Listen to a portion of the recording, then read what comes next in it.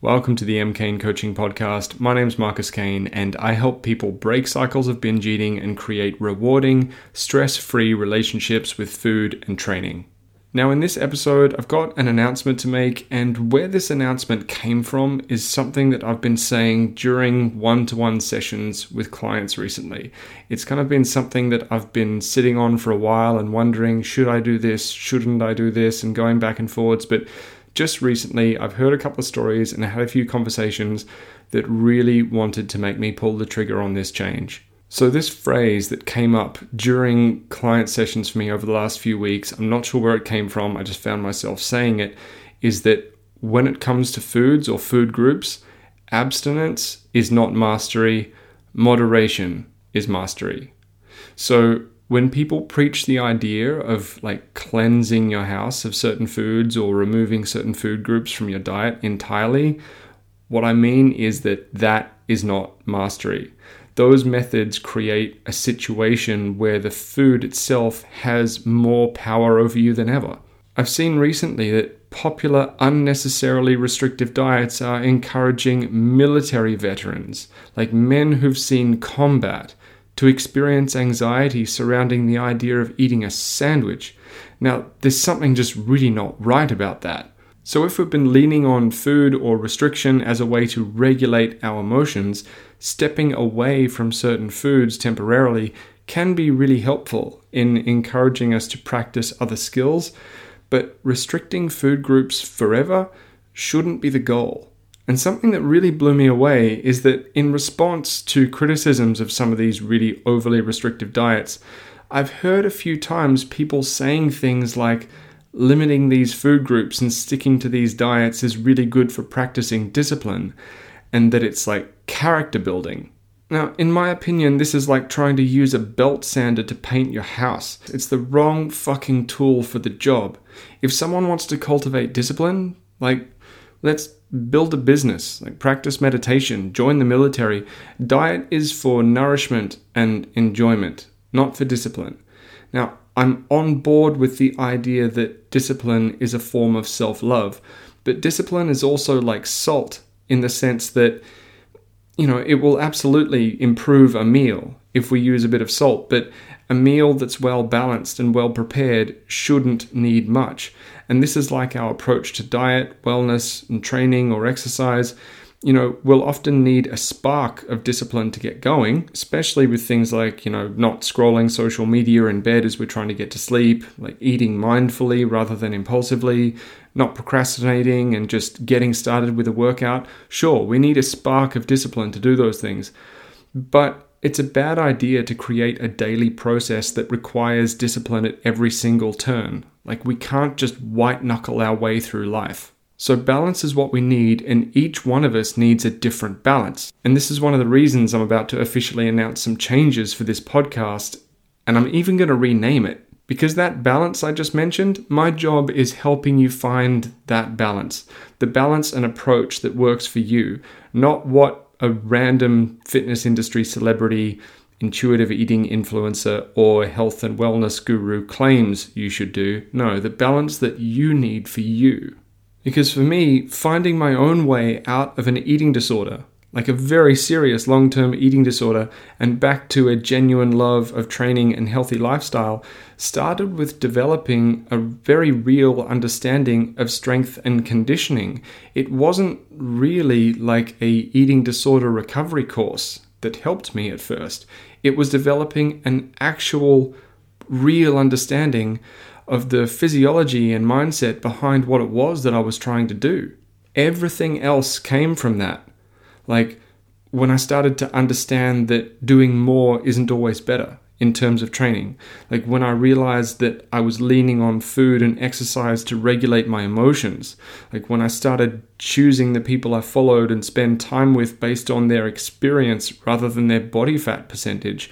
All those moments came from the seed of understanding that if I wanted a better experience and better results from my relationship with food and training, I had to think more like a lifelong athlete than an aspiring fitness model. So my announcement, this podcast, the M. Cain Coaching Podcast, over the coming months will be rebranded as the Strong Not Starving Podcast.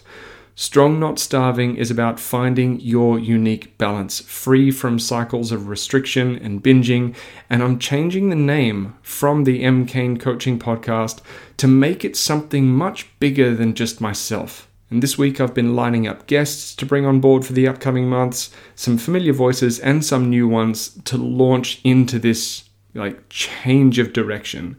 And the main difference with the new direction will be that I'll be having more open conversations that don't strictly fall within the lines of what we could call disordered eating recovery or eating disorder recovery. And I'll leave you with what was the final thing that really inspired me to pull the trigger on this direction. Helping people to find a path out of binge eating and disordered relationships with food is something that I will always do. It's something that I'll always be a part of. But I've started to become really disillusioned with the eating disorder recovery space. Now, there are some really great coaches in that space that I admire a lot. Like Jacqueline Davies over at Binge Breakers is a fantastic coach and a really good friend. But there are things that I've been seeing in the eating disorder recovery space over the past couple of years that I want to actively distance myself from. Primarily the kind of content and content creators who are too angry with the diet and fitness industry to see that the message that they're putting out there is actually driving people away from the idea of creating a better relationship with food, movement, and body image. Now, I've had to unfollow some really large accounts in the eating disorder recovery space because they frustrated me so much in the way that their content was intentionally created to be polarizing rather than helpful. And that kind of really aggressive, polarizing content, it doesn't help or educate anyone. The only people who support it are the people who already agree with it. Meanwhile, the people on the other side of the fence who need someone to reach out to them feel so triggered and called out by that really aggressive, polarizing content that they double down on their existing beliefs, even if it pushes them further down the road of disordered eating.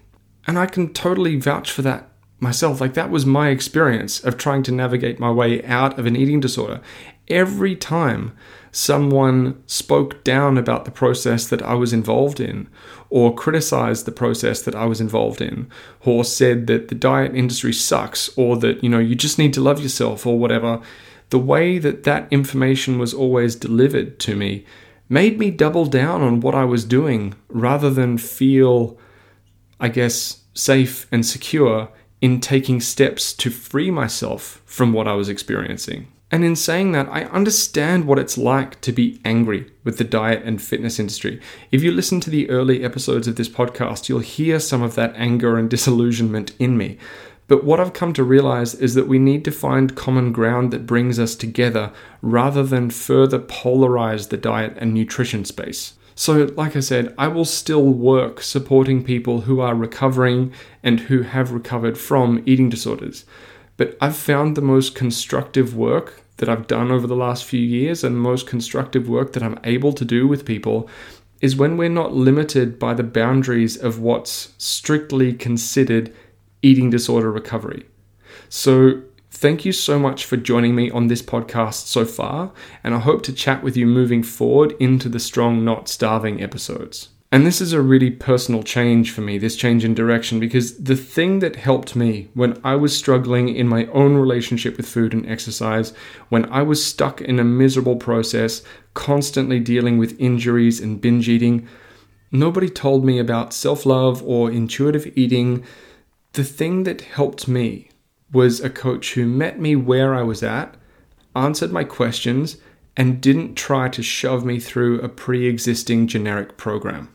And because of that, I learned essential principles that helped me adapt to any situation, quit binge eating, and not shut myself off from cool experiences in the health and fitness space. So through balanced information as well as stories and expertise from a range of really cool guests, that's what I'm aiming to deliver to you via the Strong Not Starving podcast.